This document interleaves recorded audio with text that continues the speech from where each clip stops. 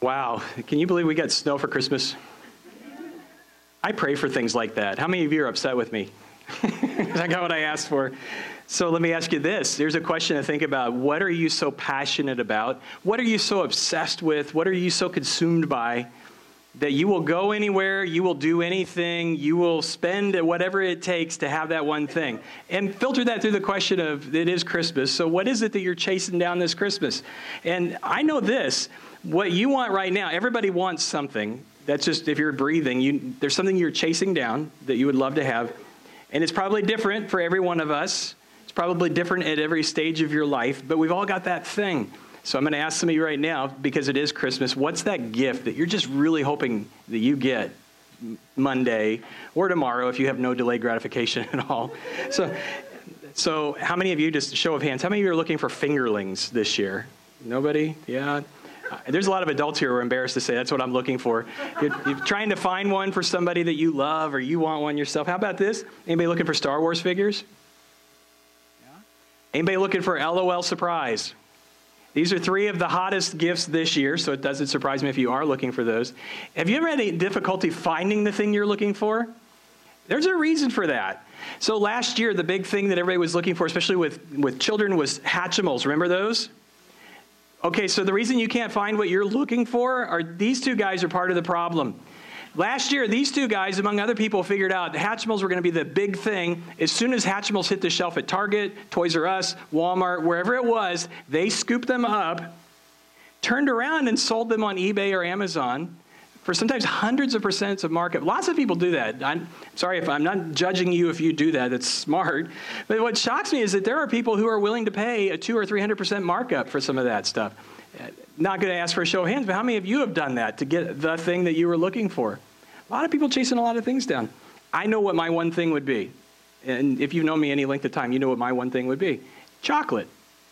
I will go anywhere, do anything. This summer, somebody stole an entire tractor trailer of chocolate. It was in Germany. It wasn't me. I know what you're thinking. Yeah, it was full of Nutella and Kinder chocolate. The police issued a statement, and here's what they said. I love this. They said, if anyone offers you large quantities of chocolate via unconventional channels, you should report it to the police immediately. Yeah, that's the first thing I'm thinking I'm going to do if somebody offers me a lot of chocolate. No, I'm not going to tell the police. I'm going to go. You know, I know other people are chasing down Bitcoin. I'm sorry if you invested in Bitcoin, or as I'm thinking, you're just rolling the dice on Bitcoin, but that's what a lot of people are chasing down, going to get rich quick. A lot of people. For somebody, it might be this. Anybody hoping to get a new smartphone for Christmas, or you already got it? The iPhone X is out, the iPhone 10, it's pretty cool. I don't know if we need researchers to tell us this, but researchers this year determined that we are obsessed with our phones.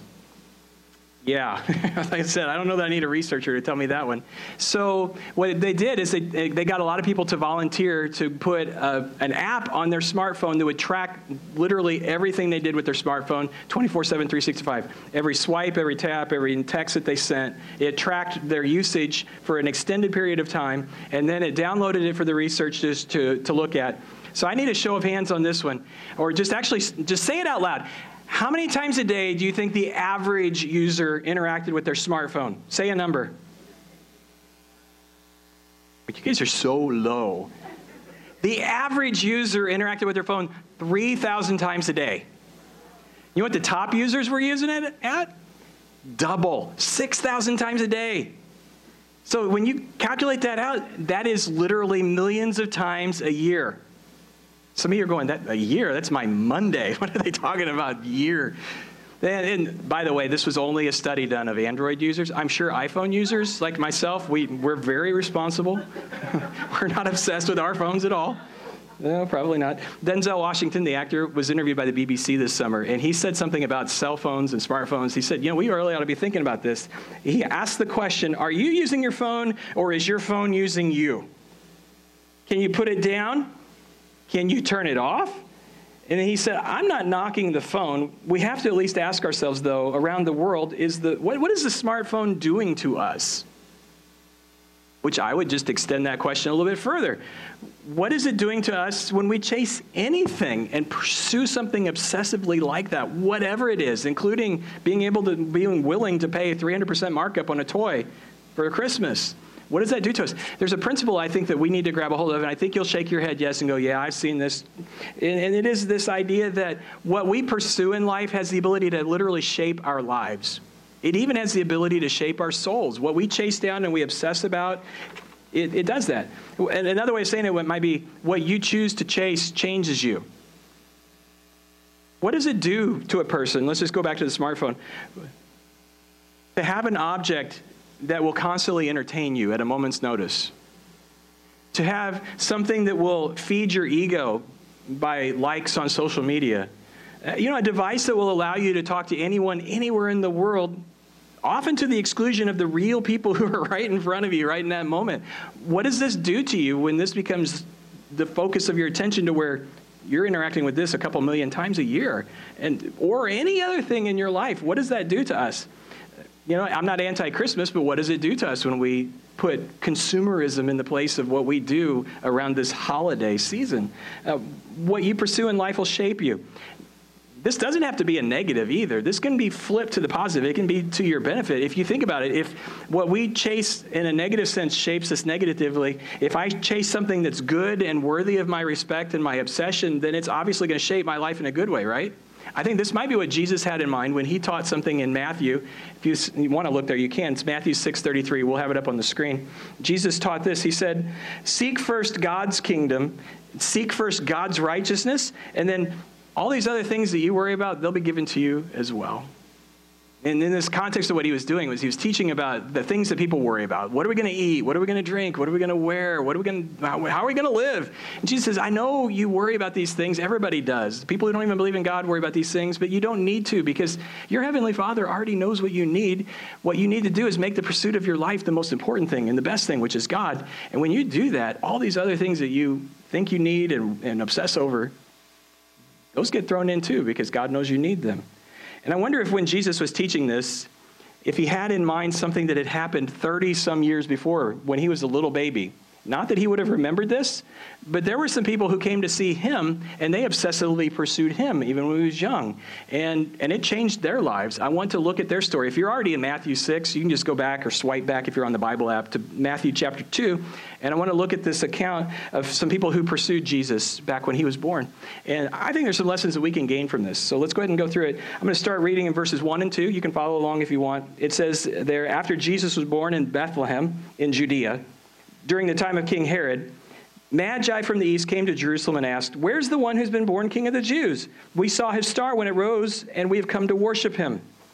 Okay, we'll stop there. Who are these Magi, and how did they figure out what they figured out? How did they know what they knew? So one thing that we know about this, that Matthew's tipping us off to who they are and what their identity is, because he calls them Magi, which is a pretty specific word. We get the word magic from that. Magi, we also, the we three kings of Orient are same guys. I don't know why we think there's three. Maybe there's some ideas of why, but we don't know how many there were. They're all, the kings or the wise men, the Magi. There's something about them. Matthew's trying to say they're mysterious, but people, when Matthew was writing his book 2,000 years ago, would have also kind of known people like Magi. And the first thing that I notice about these Magi, just from what we've already read, is they sure did get an awful lot of knowledge from one star. You ever walk out at night and just look at the stars? Like, how would you know that there's even a new one up there? They did. But not only did they know that there's a new light that didn't belong there, they knew that it meant something. They're smart enough to research it out. One of the places they apparently looked was in the ancient Jewish writings, some of which, if you've got one of these, you've got a Bible, you've got some of the ancient Jewish writings. There was a prophecy that was already 1,000 years old during their time that they no doubt went to. This is in your Bible. It's Numbers chapter 24, verse 17, and it says, and the person who's giving this prophecy said, I see him, but not here and now. I perceive him, but in the far distant future. A star will rise from Jacob, that's Israel. A scepter, which is significant of a king, a scepter will emerge from Israel. Now, like I said, this is a 1,000-year-old prophecy when the Magi would have read the scrolls, and they would have went, okay, new star, it's rising over Israel, a king has been born. They figured it out. Now, Apparently they saw this, they figured it out. We can intuit from that the Magi are well-educated. They're powerful people because of what they also do. They're obsessed enough to go on a trip of hundreds, if not thousands of miles to figure out where the king is that's been born. Now, when I say they're obsessed, they're not like psycho-obsessed. They're more like Elon Musk. We're going to be on Mars in 7 years, and you believe him because you just know that's the kind of guy. The Magi were that kind. They apparently had enough funding to do something like this. It was a dangerous trip, so they've got a lot of maybe security around them. We call them the kings because they probably had a lot of respect in a lot of governments. They had a lot of authority. And so they were able to take this trip, and they were able to cross international lines, and they were able to do this safely. And they roll into Israel, they roll into Jerusalem. And I think another thing about them is they are just intellectually curious. How do you explain to your wife and your kids and your family, yeah, we saw a star, and we're going to be going on a trip, and I'll see you in a couple of years? How do you do that? And they not think you're crazy? They did it. Well, I think one of the other things they may have found in the ancient Jewish writings was out of another prophet, which would have been 700 years before their time. This is Isaiah 60. I'm going to read verse 1, 3, and 6. You can follow along if you'd like. Arise, Jerusalem. Let your light shine for all to see. For the glory of the Lord rises to shine on you. All nations will come to see your light. Mighty kings will come to see your radiance. Vast caravans of camels will converge on you, the camels of Midian and Ephah. The people of Sheba will bring gold and frankincense and will come worshiping the Lord. There's a pastor named Mark Buchanan. I like what he says. Let me read this to you. He says, these people aren't just hoping to get through the night. They can't wait for the night to arrive because the nighttime is when they look for the star. They scour the stars. They study the configurations. They plot them on charts. They study sacred books to learn about the prophecies. They're gripped with a lifelong quest to find the meaning of life. They've been spiritually hungry from birth. Their business is finding out if there is something truly worth living and dying for, and they want to find it. These guys are chasing something down. And the interesting thing is, they were right. They roll into Jerusalem with their entourage. Jerusalem was a pretty big cosmopolitan town, but even so, these guys arriving must have really been interesting. Like, wow, the circus has come to town. This huge caravan with these guys and all of their entourage and the camels and everything like that. So even in this town, people are talking. And then they roll in, and they're intelligent, but at the same time, I just love their naivete. They're asking everybody, where is the king that's been born? They have no idea that they've rolled into the region of Kim Jong-Herod. King Herod is an awful guy, and we're about to be introduced to him in this text. And they're just going around asking, where's the king, not realizing that they're putting themselves in danger. Let's go ahead and read in verse 3 of Matthew chapter 2. When Herod the king heard that they had arrived asking for the king, he was troubled, and all Jerusalem with him. Assembling all the chief priests and scribes of the people, he inquired of the wise men, the Magi, where the Christ was to be born. They told him, in Bethlehem of Judea, for it is so written by the prophet, and you, O Bethlehem, in the land of Judah, are by no means least among the rulers of Judah. For from you shall come a ruler who will be my shepherd of my people Israel. So then Herod summoned the wise men secretly, ascertained from them what time the star had appeared. And he sent them to Bethlehem, saying, go search diligently for the child. When you found him, bring him to me, that I too may come and worship him. He's lying. He wants to get rid of this threat, but he sends them on their way. And he's an example of what happens when people stop pursuing the right things. He's a man who was 6 miles away from God being born, and all he can feel is threatened. But the wise men take off, and they head out. And it says this in verse 9. After listening to the king, they went on their way, and behold, the star that they had seen when it rose before them went till it came to rest over the place where the child was. And when they saw the star, they rejoiced exceedingly with great joy. They were just overwhelmed with awe that they found the place. There's so much passion there. I love that. The passion that they were experiencing and demonstrating reminds me of another guy. I saw this guy on YouTube. I don't know if you remember this. If you were here a few weeks ago, I was talking about the Lamborghini Veneno. Remember that? It's like a $3-4 million car. They only make a handful of them. The thing can go 300 miles an hour. I'm still disappointed that none of you have purchased that for me for Christmas. You still have 2 days, though, so. They're rare, and to see one in the United States would be rare. Well, there's a kid I found on YouTube chasing these down, and he got word that there was maybe some Lamborghinis at a showroom in Long Island. So here, just watch this video of him chasing them now. That's exactly how I picture the Magi. Oh, they don't look happy. Oh, they're saying we can come in the house. Oh, there's the baby. I have been chasing this baby for so long. That passion. I think of that, and the Bible says they had that passion. They rejoiced with exceedingly great joy because they knew what they had found. Their obsession that started several countries over and several hundred, if not thousands of miles, and they're at the place, and it's there, and it's so cool. And you go down to verse 11. Listen to what it says here. Chapter 2, verse 11. On coming to the house, they saw Mary with his mother, or they saw the child with his mother Mary, and they bowed down and they worshiped him, which sounds weird. You're worshiping a baby, but we're telling you, even Jesus as a baby was worthy of our worship. And they did. They bowed down and worshiped him. And then they opened their treasures, and they worshiped him again by presenting him with gifts of gold and of incense and of myrrh. And have you ever, frankincense, gold, and myrrh, if you ever wonder what those are, gold is obviously appropriate for anybody. It's very valuable, but certainly a gift that would be appropriate for a king. And notice there's 3 gifts here. That's why we say there's 3 magi, 3 kings. They all could have gone in. There could have been a dozen magi. We just don't know. But they gave them gold. They gave him frankincense, which is an incense that you would burn as a part of worship. And so this is, again, a very appropriate gift for a king. It's incredibly expensive. It's something that would be evocative of saying this is deity. And then they gave him myrrh, which is this is really the odd one. Incredibly expensive and rare, but it's a burial spice. That's like... Somebody said, you know that the wise men, the magi, none of them were women because there's not a diaper in the gift bag at all. Who gives a baby a burial spice? It's like a gold-plated coffin. Really, these guys, I don't know if they knew what they were doing, but there was something so symbolic there that we are recognizing that this baby came here to die. And they got it, and they worshiped him, and they brought these gifts, and they'd seen the whole thing through. And here's what I find so compelling for us 2,000 years later. I have no idea what these magi believed about God. For all we know, they could have been absolute pagans. But they're seeking the truth. And I think this is what's important for all of us to recognize, is that when you're seeking the truth, when you are seeking God, God will do everything he can to help you find him. It doesn't matter where your starting point is. If you're seeking God, you'll find him. It's 2,000 years ago, today. And I love that these guys were following the star, and the star was following Jesus, and it got them exactly where they needed to be. And they continued to follow God even after this. You go down to verse 12, and this leads into what we're going to look at next week. So you can come back. I hope you do. And it says in verse 12, having been warned in a dream not to go back to Herod, they returned to their own country by another route.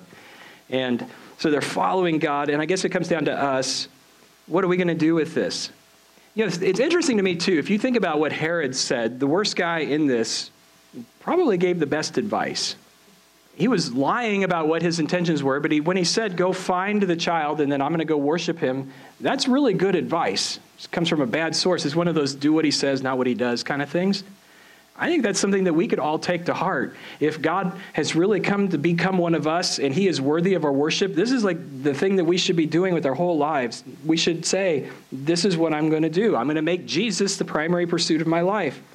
Maybe you being here tonight, I don't know where you came from before you got here. Maybe you've spent a lot of your life away from God, and this is your first step toward God. Keep walking. Maybe 2018 is your year where you truly chase down God and you make him the most important thing of your life, and that completely will change everything for the better. I guarantee you that. You know, and I love this because this is what we are about here. This is why we've built this building. And we've been about this, whether we've been in a movie theater, or we've been in a school, we've been in a warehouse, we've been everywhere this church has, but we've always been about the same thing. We're here to, and God said, I want you, church, to get people connected to me through Jesus, and I want you to get people connected to each other through Jesus. And you can do that, and that's what we're all about here, and we'll help you do that. You know, they brought the gifts to Jesus, and I find this really compelling too. At Christmas time, this is a great time to think about just the gift that God gives to us, which is Jesus. But it's a gift. It's a difficult gift to receive, I guess. I would say it that way. Timothy Keller is a pastor. He says, you know that there are some gifts that that they are difficult to receive because of what the gift is. Sometimes it takes a little humility. Like, what if your wife gave you a book called Dieting for Dummies? Or your best friend gave you a book, about overcoming selfishness, right? What kind of gift is that? By accepting the gift, you're kind of admitting, yeah, I am getting a little tubby, and I can be kind of, selfish and obnoxious. So it takes a little humility to accept a gift like that. And if Jesus is a gift that is here for us, there's a little humility in accepting Jesus, because you have to say, leading my life by myself, when I had my hands on the steering wheel of my life, hasn't really gone that well. There's some humility to say, I really think I need somebody else in charge of my life. I need God. That's what it takes to receive Jesus. And the thing that I find so compelling for me and been so helpful to me is that while I've recognized long ago that I don't have the ability to pull my life together, God doesn't expect me to. That he'll do it for me. That he will do all the heavy lifting. That he will change me if I just simply ask him and submit to him and acknowledge that I don't have it all together on my own. And I think there's a whole lot of people in here that could say the same thing, that that's your story, that you can't figure out your life on your own, that you do need God's help. And many of you can tell a story that God has done amazing things in your life because you submitted to him. So I'm just encouraging you here with 3 things tonight. We've been talking about this. Jesus is so worthy of your worship. Worship him. God is doing everything he can to help people find him. So seek him. Maybe you're surrounded by people. You know God and you know the good he's done in your life. Maybe you need to be the one last step to invite them so that they can come here and experience this. And just one last thing. Jesus did come here for us. But the only way Jesus can change you is if you humble yourself and ask for his help. So you accept him.